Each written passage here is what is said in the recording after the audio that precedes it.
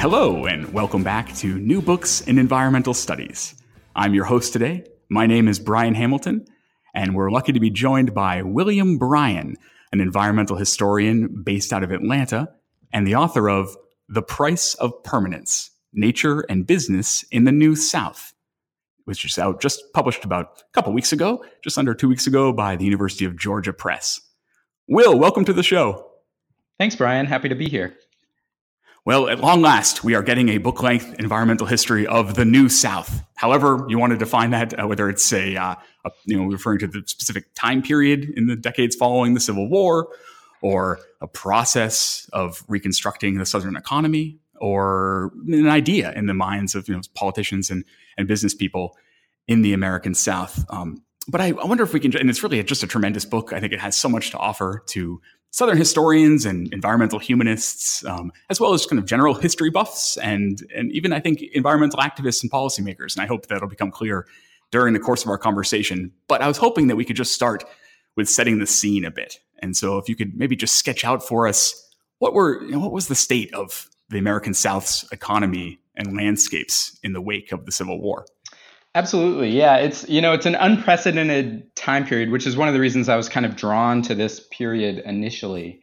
Really the South is at the forefront of the national debate for all Americans following the end of the Civil War. Emancipation, 4 years of war had essentially swept away the South's economy based on plantation agriculture. It had completely upended its slave-based social structure, although some of that might come back in New South legal codes. 2/3 of the region's wealth had just kind of evaporated overnight. Its cities were in ruins, from Atlanta to Columbia to Richmond. Farms really aren't working anymore, and then there's basically no functioning transportation or industrial infrastructure in the region. And so this is a period when Southerners, and really I think all Americans, kind of have to grapple with what is the future of this region in a really kind of broad way. And there are a lot of different visions for what that looked like. But everybody, it was pretty clear to everyone that some sort of New South would have to replace the region's antebellum plantation society. And one of my favorite quotes about what this, kind of looked like on the ground comes from a ruined rice planter from South Carolina named Ben Alston, who says this. He says, "We must begin at the beginning again. We must make a new start." And that's really an unprecedented thing for any part of the United States to envision, to attempt, to confront. No other part of the United States had really ever attempted rebuilding the region on this scale, re-envisioning the region's economy on this scale. And this isn't just an economic and environmental re-envisioning. This is, it requires reimagining labor systems, legal codes, social hierarchies, political ideologies. And the future of the entire United States, in a lot of ways, was really dependent on how successfully that was done. And so, this is really an unprecedented time when Southerners have an opportunity to sort of remake the region, re-envision the future of the region. And I think that's one of the things that initially drew me to this period. And I can talk more about that, but I didn't necessarily think I would be talking about sustainability at the end of this project. But that's certainly, just this kind of in this blank slate aspect of it is what I think drew me to this period initially. Yeah. And so the people that are your main characters, which are mostly business people and policymakers in the South, they look out at all this destruction and they project optimism. Like you're saying, they see this blank slate and say, no, it's a good thing. Why was that? What was their source of their sunny disposition? Yeah, a little surprising, I think, that you could look at all of this and be optimistic. But they were, sort of always optimistic, which gets to be hard to read in some cases. But, they basically are incredibly optimistic that despite this steep challenge, the South has what it takes to become prosperous once again, very, very quickly. And I think what really kind of undergirds a lot of that optimism is that boosters, I'm especially talking about white boosters, public officials, business people, but they have this sort of idea that the South has just abundant stores of untapped natural resources that would trigger economic development on a scale that the antebellum South really had never been able to realize. There's this great image that I include in the book from an exhibition, a famous exhibition in Atlanta in 1895, and it's a print that was sort of distributed at this exhibition, and it was intended to kind of symbolize the New South. And the print has the ruins of the Civil War at the bottom. It has these cannons and kind of ashes and broken swords sort of littering the bottom of the scene. And then out of that destruction, you have the personification of the New South, which is a white woman rising from these ashes. And in her hand is this cornucopia of natural resources: coal, cotton, iron, water, that type of thing. And so there's this real optimism that the South can become prosperous again, that the South can rebuild its economy and become even more prosperous than the antebellum South had been by tapping into these natural resources that, in a lot of cases, public officials in the region and outside of it believed had been wasted by their sort of antebellum predecessors. Many of these boosters and public officials look to the antebellum South and they say, it was wrong that Southerners focused only on plantation agriculture and they ignored the abundant, coal. They ignored the abundant forests. They ignored these untapped rivers that can provide industrial power. And so they believe that, essentially this antebellum plantation society had only focused on soils and had ignored the rest of the region's abundant resources, and that would pay off in the New South, that they would, be able to create a much more long-lasting economic development and a much more prosperous one by kind of broadening out what that looked like and by drawing on all of these sources of natural resources that were ignored, at least in theory, by antebellum Southerners. Yeah, we're talking on the 1-year anniversary of violence in Charlottesville last year, and at one point when you're introducing these folks and these boosters, you compared, the famous white supremacist myth of the lost cause and these rose-colored, politically freighted memories of the antebellum South with these boosters, what you call their memory of the environment. What do you mean by that? Yeah. It occurred to me that in some ways, the way that these people talked about nature mirrors the way that they talked about the Civil War and the way that they talked about the social hierarchy in the South. And in particular, historians have known for a long time that the lost cause is not a reflection of reality on the ground. This is what white boosters wanted, essentially, what they sort of built their social vision for the New South on. And it was a very exploitative social vision. And they used kind of a particular way of remembering the Civil War and casting the Civil War to sort of justify these very exploitative social measures that they took during the New South. And it occurred to me that, a little bit of a similar thing was going on with the environment. Because you see the word abundant hundreds, probably even thousands of times during this New South period. It gets real tiring to read just these sort of super optimistic reports of how every area in the South is going to be prosperous because of their abundant and untapped natural resources. And while some of that may be true, right, some areas did have abundant natural resources. The South was a huge region. It's 800,000 square miles, at least the South that I'm writing about. And so, sure, yeah, there are some places with abundant natural resources, but there are also some places that don't have these abundant natural resources. And yet it didn't really matter to boosters because, the idea of abundance kind of cut across reality in a way. It was a way of sort of talking about the South that didn't necessarily mirror what was going on the ground. And just like the lost cause, this kind of myth of the lost cause that white Southerners constructed in the years after the Civil War to justify an exploitative social system, was intended to kind of create political change. I think the same thing is true of this sort of myth of abundance that Southerners create when they think about nature. Basically they sort of tap into this, what I call a memory of the environment, to justify building a region that looks a lot more like the industrial urban North than it does the antebellum plantation South.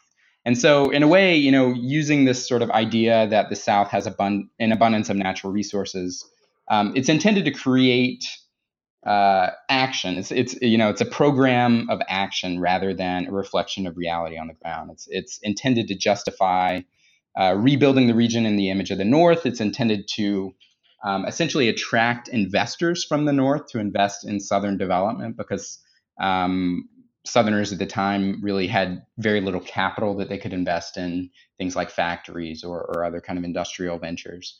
And so it's, they kind of create these particular, and I think mythic sort of ideas of what the Southern environment is to justify their plans for rebuilding the region in the aftermath of the Civil War. And it ties in very nicely with this sort of idea that they promote that, this is going to be a new South. This is not the old South of sort of antebellum plantations that were inefficient, that only used soils, that were based in slavery. This is a new South, a modern South, a South that's based on factories, that's based on water power, that's based on commercial development in a way that really eclipsed what had gone on during the antebellum South. So this myth, I think, of the abundance of the South's resources, while sometimes it's true, sometimes it's not, it's mostly constructed just to promote this very particular idea for what the South should be in the aftermath of the Civil War. And it's one that makes it kind of much more, it basically kind of is intent on rebuilding the South in the image of the North. A big contribution of your book is to make us see that a major concern, perhaps the major concern of these folks, these boosters, was something that they referred to as permanence. Now, that's a word that I had really only associated with Samuel Hayes's classic study of environmental politics after World War II. And you say that that's not what you're talking about. He's talking about, ecological damage, long time, that kind of thing. But after reading your book, and I'm someone who writes about the South, and I'm embarrassed to not have realized the currency that the word permanence had in the South for decades before World War II. I would say much more currency than it had among environmentalists after World War II. But it was everywhere. It was on people's lips in every corner of the region throughout this period, and at the very center of crucial debates about economic development. And you note that your folks are using it, using it in this very particular way. So what do they mean by it? Yeah, I was just as surprised in some ways as you were, because nobody really talks about this word in this context, and yet as I read about the New South, and as I sort of delved into the research on this, it just kept popping up everywhere, from every kind of corner of the region, every small town, every big city, even rural areas. You see boosters, public officials, business people using this word, and it kind of cuts across these different. The South is a very diverse place. It's made up of a lot of different small regions, but this word and sort of the idea of what this means cuts across all of these. And that, I think, as I started to realize, that really became the core of the book. And I think at its most basic, what they mean when they say permanence is when an industry or an enterprise of some sort manages the natural resources that it needs for production of whatever it is that it's making for long-term use, rather than just kind of exploiting them to depletion. I think the literature on the New South kind of, in a lot of ways, caricatures the boosters, who are kind of at the heart, in some ways, of this New South vision, by painting them as these, development crazed industrialists who were hell bent on, building up the South, and really did not care if that meant just exploiting the South's resources to depletion. And I think that's not actually true. I think, really they do want to build something that is lasting, something that, as they say, is permanent. They want the region to, they want this New South, as they call it, to be something that doesn't just kind of fizzle away, something that's going to be prosperous, something that's going to go on for quite some time. And so the word they use is permanent. And the idea is that if you base Southern economic development on industries that were considered to be permanent, industries that manage resources rather than just kind of exploiting them to depletion, then the region as a whole can kind of have this long-lasting economic development that will continually be prosperous, really for all time. And so, I think it's this idea of permanence is in a lot of ways very different than what Samuel Hayes is talking about. First of all, there's really no conception of quality of life here. I think the kind of post World War II environmental movement, the quality of life is really kind of an integral part of that. That is not at all a part of this concept of permanence. Second of all, it's really driven primarily by business leaders, by public officials, by boosters, groups that are intent on rebuilding the South's economy, and they see this as a really kind of key strategy. And they're drawing on a lot of kind of national trends when they sort of develop this idea.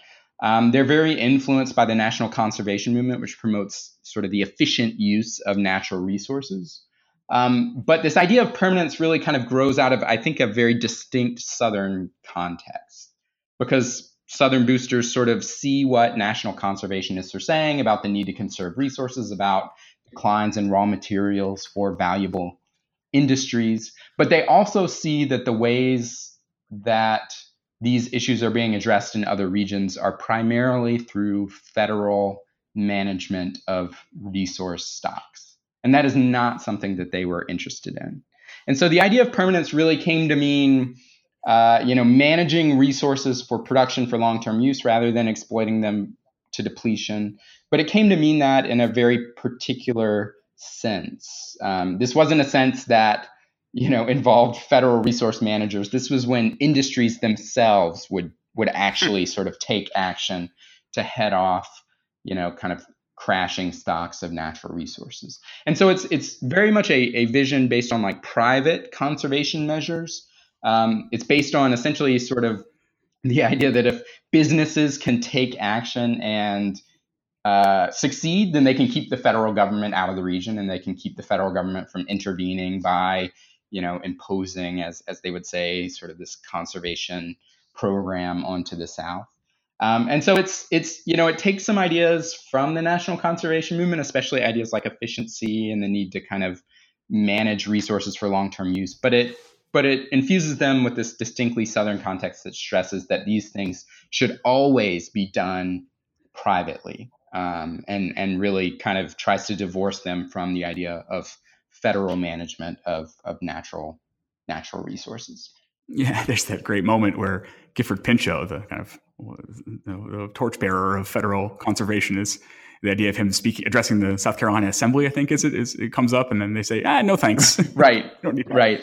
And there's other opportunities where, Pinchot has Southern business officials come and speak at these various national events, at least in theory, to kind of, his sort of idea of federal management of resources was a bit under assault at the time by Western states. And so he brings Southern business officials in basically to support, sort of federal management of natural resources. And they don't really, they promote, private, at least private measures of using these resources in a way that I'm sure must have been quite surprising to him.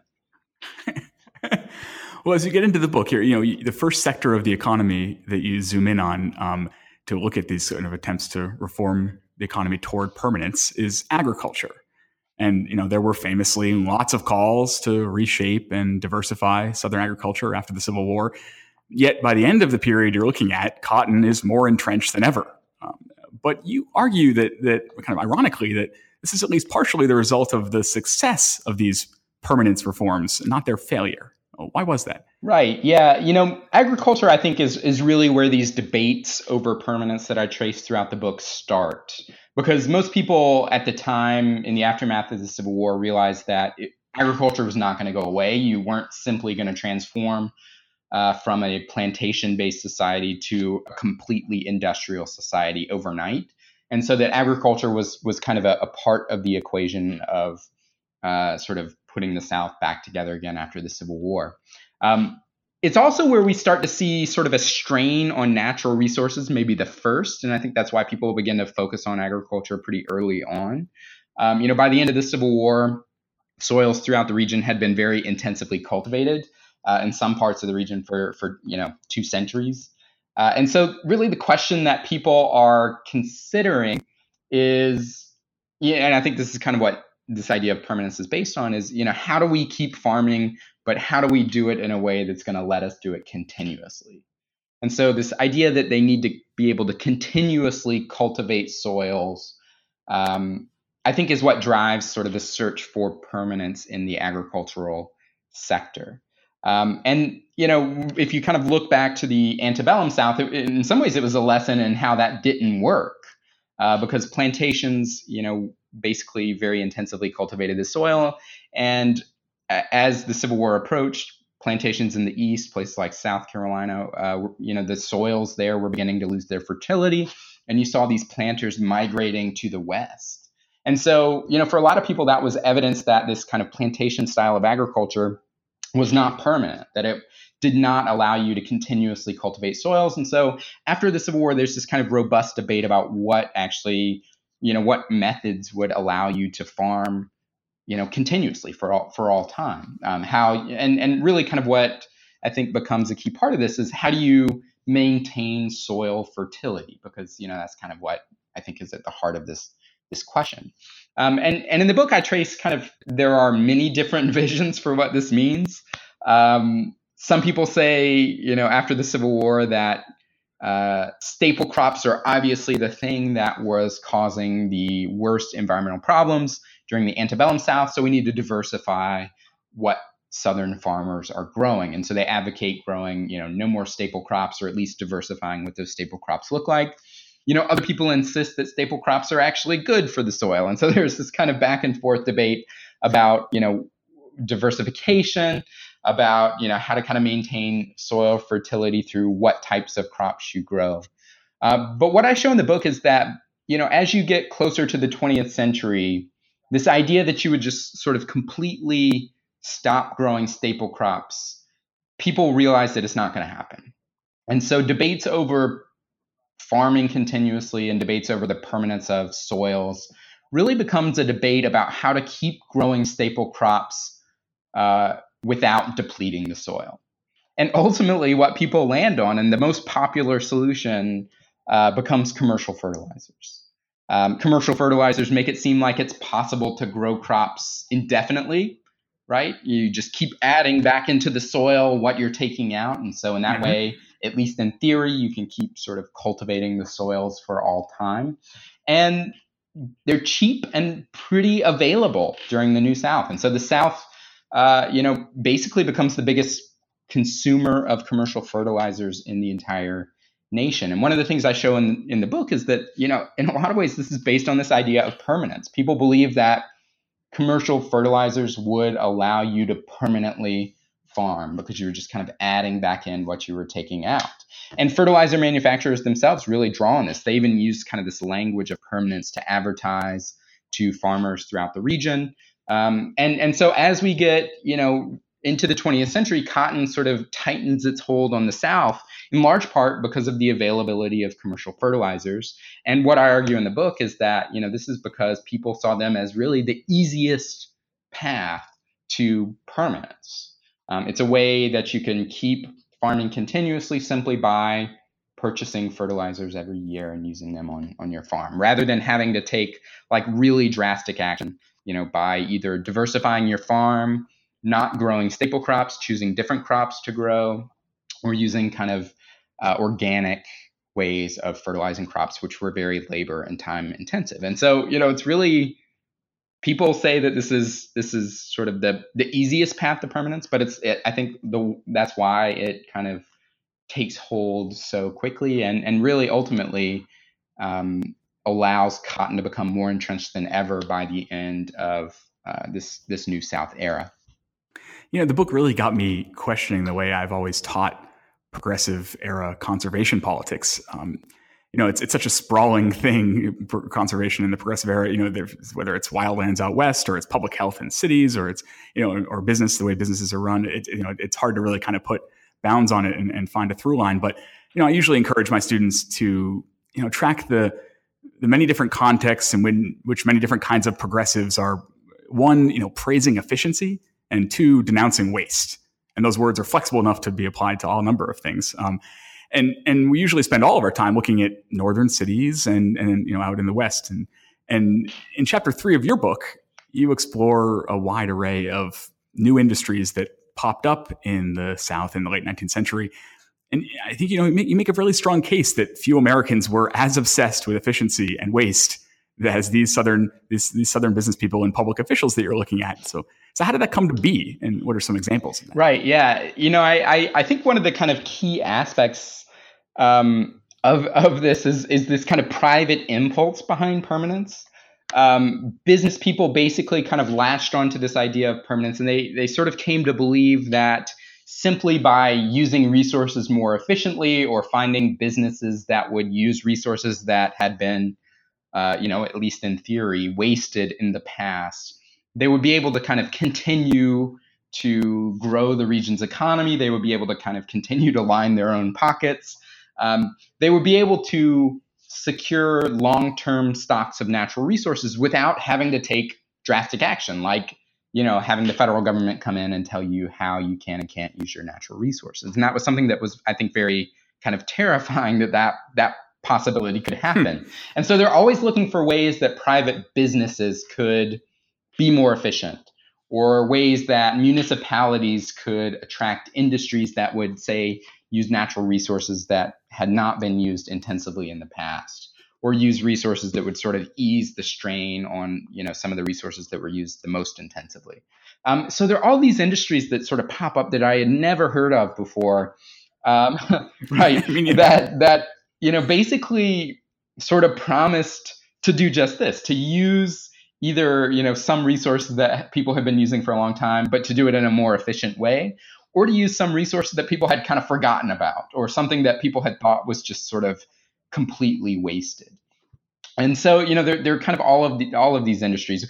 Wood in particular, I think, becomes a really kind of popular resource for these different industries. So you see all these kind of industries pop up that promise to use wood products in a different, or more efficient way, or to use, pieces of wood that had gone to waste in the past. I think probably the best example of this, and the most enduring example of this, really, in the whole region is pulp and paper. The pulp and paper industry migrates to the South in the early 20th century.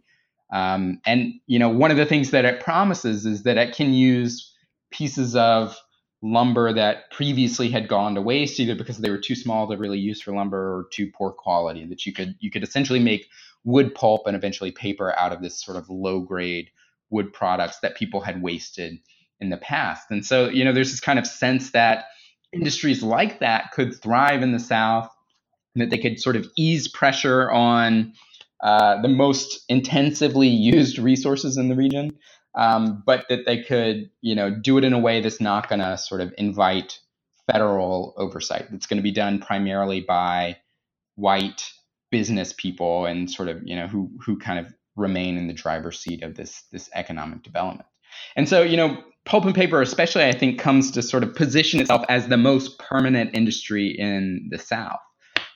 They are constantly comparing themselves, business people in the industry, and also sort of public officials who are trying to attract these pulp and paper mills to their municipality, are sort of constantly comparing pulp and paper mills with lumber companies, which would come in and essentially sort of clear cut everything and then move on. That was kind of their general operating procedure, and that happened throughout the region.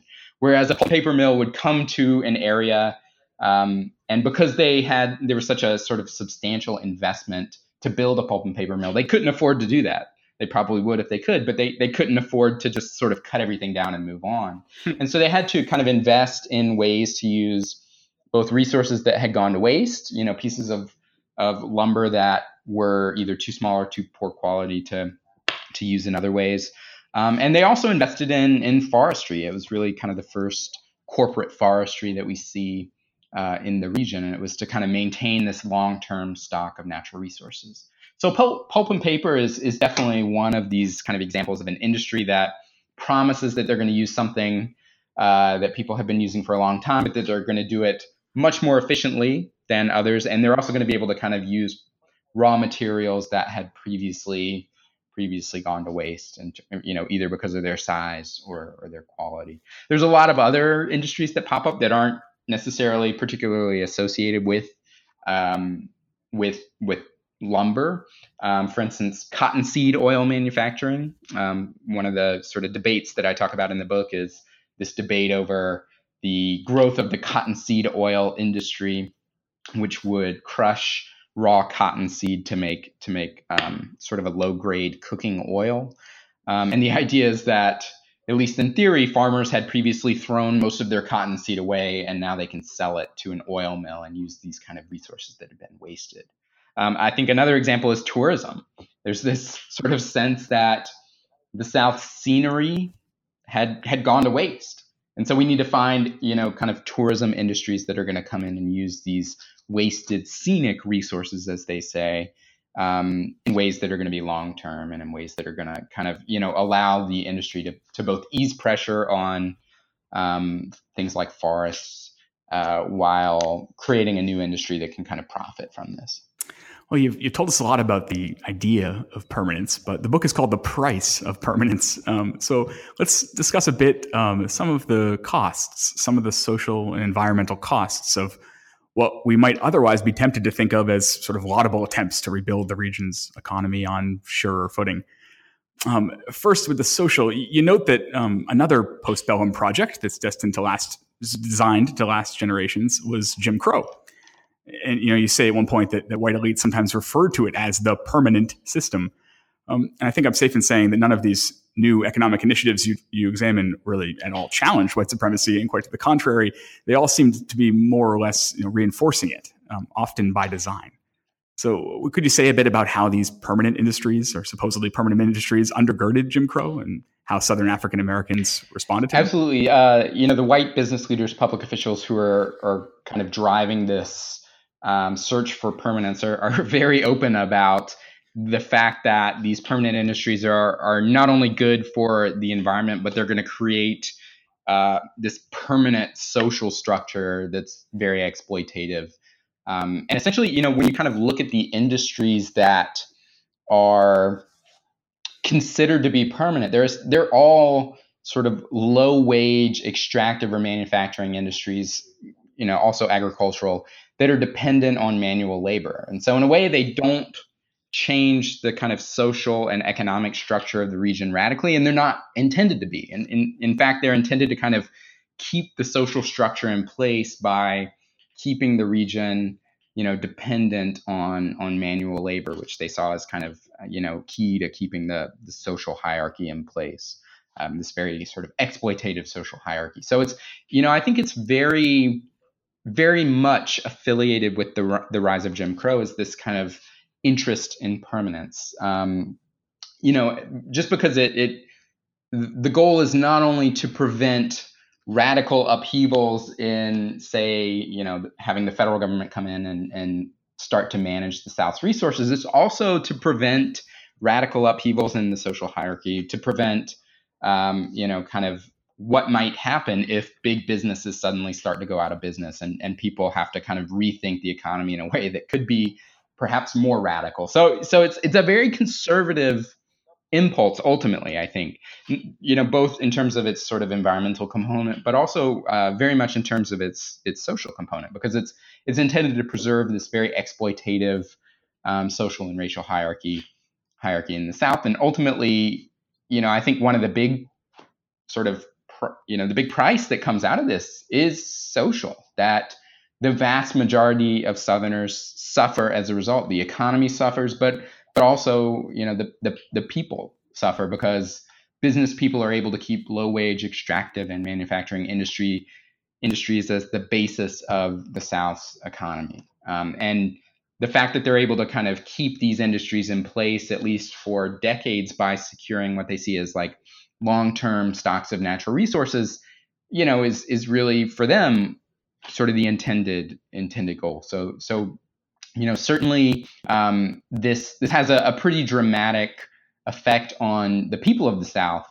And I'll say also, one of the things that it also does is it keeps decisions about resources and how they're distributed in the hands of private corporate officials, white business people, public officials, and that type of thing, and often leads to efforts to kind of privatize resources that might have gone to Southern African Americans or poor whites. And finally, I think the effects of these decisions, say the effects of all of these new pulp and paper mills coming into the South, the effects of these fall most heavily on especially African Americans living in the South, because there are a lot of aspects of environmental quality that don't fit into this conception of permanence, things like air and water pollution, and those disproportionately affect African Americans living nearby these supposedly permanent businesses. So it's kind of a multi-pronged way that this contributes to Jim Crow, both by prioritizing manual labor, privatizing natural resources and land, but also, in just the very kind of idea that the environmental effects through pollution fall most heavily on African Americans in the South. Yeah, I'd love to talk more about some of those environmental effects, because you mentioned earlier that something like a paper mill is sort of necessarily dedicated to what we might call sustainable practices. So much capital is involved. You got to replant the forests around you, but and then other times, of course, this rhetoric consistently is promoting resource conservation. But you conclude that, quoting you here, that permanence, ironically, was sometimes more important than environmental quality. What does that mean? It's so basically it's important to realize that permanence does not really have the same vision of environmental quality that we do today. When I talk about permanence, I'm talking about something that's sort of far different, I think, from what we consider environmental quality today. And really what is at the heart of it is simply kind of maintaining stocks of natural resources that were valuable for corporate uses. And businesses sometimes were very good at that. And in a lot of cases, they succeed at that. They're able to prevent sort of crashes in natural resource stocks that otherwise might have happened because they were using these resources too intensively. They are able to kind of maintain long-term stocks of natural resources and maintain industries that were dependent on them for much longer than many people at the time thought was possible by kind of implementing some of these sort of corporate conservation measures or some of these kind of efficiency or waste, efforts to kind of be more efficient and to utilize waste materials. But ultimately, the goal was not environmental quality. It was maintaining these natural resources and maintaining these for future use. And so, there's this kind of myopic vision. And I think this is ultimately one of the most important aspects of the book, at least for me, is that, corporate leaders kind of have this myopic vision of what permanence actually means. And for them, it's this very kind of narrow thing. It's keeping, if you're a paper mill, it's keeping enough slash pines out there in your corporate forest so that you're not going to go out of business. However, there are a lot of other aspects of environmental quality that these public officials really aren't concerned with, and they don't really fall into this aspect of permanence. So, again, pulp and paper, I think, is a great example. Yes, pulp and paper employs the region's first corporate foresters. It, at least manages forests in a way that we could, potentially call kind of long-term. But pulp and paper mills are also some of the worst polluters in the South, both air and water pollution. And that is kind of written into the cost of doing business for a lot of these white business leaders and public officials. And they don't see that as part of this idea of permanence. And so ultimately, because they're kind of focused solely on keeping stocks of natural resources healthy so that businesses could use them at some point in the future and continue to prosper, they ignore a lot of the sort of aspects of environmental quality that today certainly are kind of part of a more robust definition of that. But also at the time that people are worried about things like air, water pollution, flooding, all sorts of kind of other aspects that really don't fall into sort of this corporate definition of what it means to be a permanent industry or even a permanent region. And I think you make this gaping chasm between the pursuit of permanence and the pursuit of environmental quality really clear in the final chapter on tourism, which is, an industry that we might think of as, maybe pretty frequently compatible with environmental preservation, but not so, you say. Why was that? Right. Yeah. Again, I think it's because, the sort of boosters who are promoting tourism are promoting it as what they call, very consciously a permanent industry, one that can kind of continually take advantage of resources in the South that have previously gone to waste, things like scenery or game or fish, and could manage these resources in a way that's going to kind of continually attract tourists for all time. And in a lot of ways, people kind of come to see tourism as the word they use is the highest form of industry. That's kind of the phrase that they use to describe it. Sort of the ultimate waste industry in a way, because, forests as scenery really had not been taken advantage of much prior to this. And so there's this sense that if you can kind of make a use of a forest as kind of a scenic vista, then you're taking a more hands-off approach toward that, the use of that resource, and that these industries can kind of continue to draw on that for all time. And I think a great example of this is sort of the health tourism industry that develops in the South after the Civil War. You have these boosters coming into places that have been almost entirely cut over, especially sort of the sand hills of North Carolina, South Carolina, these areas where turpentine operators had come in and really kind of intensively tapped the trees for turpentine and resin, to the point where these forests were many of them had problems with forest fires. Many of them were sort of totally dead and dying. And yet these sort of health tourist boosters come in and market these places as healthy landscapes in a way that attracts tourists from all over the nation. And these become some of the most popular places in all the United States. Pinehurst, North Carolina is a great example of this, a place that was cut over, that basically had no economic prospects until this tourist booster essentially sort of had the idea that these cut over pine forests could be marketed as healthy. And suddenly this landscape that had been wasted is valuable again. And so there's, I think with tourism, you kind of see this same sort of idea, right? Tourism is really the ultimate waste industry. It's an industry that uses resources that sort of had gone to waste previously and tries to use them in a more efficient way. But that didn't mean preservation. That meant managing these resources so that they could continually be used for kind of the long-term growth of the South and for the municipalities that were involved in this. And so, often this requires very hands-on care. And I think probably the best example of this is game and fish, which I write about kind of at the end of that chapter, where, to attract hunters and fishermen from outside of the region, Southern tourism boosters began developing these massive private game preserves, in some cases hundreds of thousands of acres, that were off limits to everybody but these sort of wealthy hunters. And the idea is that they would sort of breed game fish that were valuable species for hunting or fishing.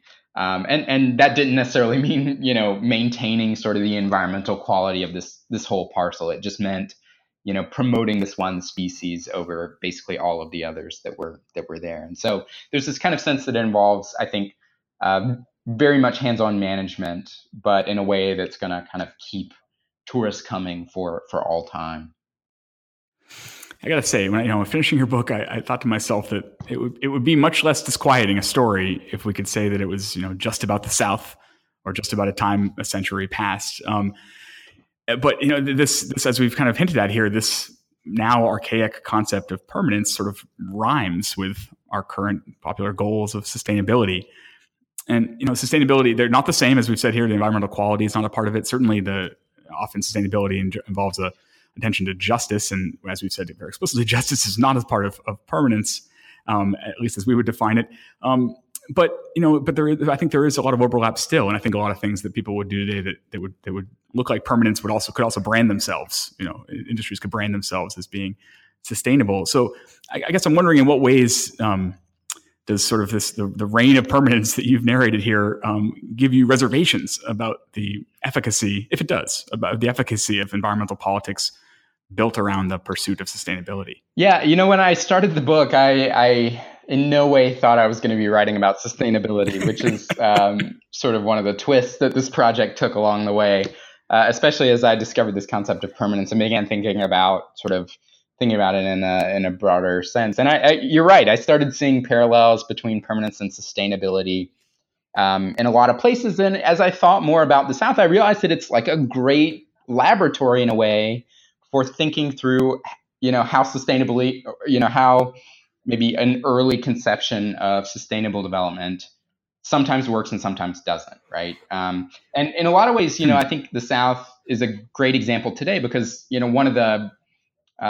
sort of ideas now is, how do we bring sustainability to developing regions? And I think the new South, the post-Civil War South, in a lot of ways resembled developing areas more than it did the rest of the United States, especially at that time. And so, I think it can be a useful example of at least thinking through some of the kind of promise and peril of sustainability. And you're right. I hate to leave people on kind of a dour note, but I certainly came away with a sense that permanence and sustainability do have some parallels, often in troubling ways. And I think, really at its heart, what I came to see with permanence is that, it was a developmental solution to environmental problems. It wasn't a solution that involved radical changes in people's behavior by design. It wasn't a solution that involved radical changes in sort of the social hierarchy that might bring, kind of more elements of justice by design. It was simply kind of a way to continue to have economic growth while coping with the South's kind of environmental limits. And, in some ways I see some similarities, you're right, with sustainability. One sort of advocate recently called sustainability a lifestyle designed for permanence, which I talk a little bit about in my book. And so there, there's definitely some similarities here. And I think especially when you kind of think about the role of business, that's where I see a lot of these similarities. Because I think, in some ways, the definition of permanence that business leaders sort of come up with, the goal is that they can have resources available for long-term economic growth without having to sort of radically rethink their corporate behavior or change the way they do business. And I think, the same goes for public officials who are trying to attract permanent industries to the South. The goal is basically to be able to continue to build up the local economy, to continue to kind of attract industries to the region, maintain economic growth without really having to kind of radically rethink what they're doing. And so, I think in some ways I see some parallels there with sustainability in that, it's a way to kind of cope with environmental limits while maintaining economic growth. And that's really where I see some of the kind of troubling aspects of it. It doesn't kind of challenge the idea that, sort of growth is the way we solve the problem, right? Especially, I think businesses, as they kind of get behind this concept, they do it in a way that sort of promises that the business will continue to be profitable, while taking these kind of measures. But I think ultimately the problem with permanence was that, the thing that was really at the heart of permanence was profit. And the result was that they kind of have this myopic vision of what environmental quality means, that they never really radically have to think about sort of corporate behavior in a way that could have brought about sort of more far-reaching change. Basically, that they were just kind of able to hit their marks without really thinking very deeply about what was happening, without really challenging what Don Worcester calls the maximizing creed behind sort of the capitalist economy. And really, I think for me, this it makes me think about that there is a need. I think business is an important player in solving a lot of the environmental crises that we face today. It has to be. And one of the things that I kind of some of the optimism that I take from this book is that in the past businesses have have succeeded in, I think, greening big parts of their operations. But the other thing I take away is that unless we're kind of open to really fundamentally rethinking the relationship between business and the environment, we're not going to be able to really kind of bring about the far-reaching change perhaps that we need to address some of these really kind of pressing environmental issues. And I think that's kind of the lesson of the New South in a way, is that business leaders succeeded in a lot of ways, but when you kind of take stock of where the region is in the 1930s, 1940s, it certainly doesn't look like much success. And the reason for that was because they're able to kind of stave off any sort of drastic change. They're able to sort of continue business as usual by sort of adhering to this vision of permanence that they develop. Your comments about how the project evolved and twists and turns that surprised you along the way has me wondering about its origins. So how did you come to write this book? Yeah, so it started actually as I was an undergraduate student a long time ago. I did some research as an undergraduate on a cotton mill in Greenville, South Carolina, that sued the city. And it's sued essentially because of pollution in the local river that had collected in its mill dam and was basically hindering its ability to do business. And it essentially, this is in the 1910s, 1920s, forced the city to develop sort of modern sanitation infrastructure. And so that project, in a lot of ways, kind of started me thinking about the role of business and conservation in the South, and really kind of nationally, but especially in the South. And I realized that was something that wasn't really a part of the conservation movement, or at least the writing on the conservation movement very prominently. I mean, business leaders in the South kind of fall outside of the scope of most histories of the conservation movement. And they're kind of, yes, in a lot of ways, right, caricatured as these kind of people who really were willing to just kind of sell the South's pristine environment for $1. And so, that was kind of the place where I started, just sort of rethinking the role of business in the conservation movement generally, and rethinking the role of business in this. And the project, yes, took many twists and turns and led me down many paths that I did not especially anticipate when I started. But I think that kind of focus on business, really goes back to sort of my undergraduate work. Well, the book again is The Price of Permanence: Nature and Business in the New South. My guest is William Bryan. And Will, before I let you go, I'm just dying to know, with this book off your plate and out into the world, what are you giving your attention to now? Yeah, so I'm at least in hopefully the final stages of another book on ecotourism, basically kind of the origins of ecotourism in the United States and developing world. In some ways, it builds off of this book, and especially the final chapter of this book, which discusses tourism. But in this new book, I explore what I call the first generation of green developers in the United States, and kind of their role in generating enthusiasm for green tourism experiences, and kind of creating this demand for these sort of green tourism experiences. And so the book kind of traces their efforts in developing really an entirely new industry based on green tourism, but also the effects of this tourism on landscapes and people, both in the United States, but also in parts of the developing world. So it's really kind of a way to think about the origins of this ecotourism industry that today is I think, really significant, both economically and really just on the landscape throughout the United States and developing world. So that's really kind of the project that I'm pretty invested in right now. Oh, that's fascinating. Oh, I'm really excited. I hope you'll come back and talk to us about it when it's out. Absolutely. All right, my guest again, Will Bryan. Thank you so much for joining us. Thanks. Really enjoyed it.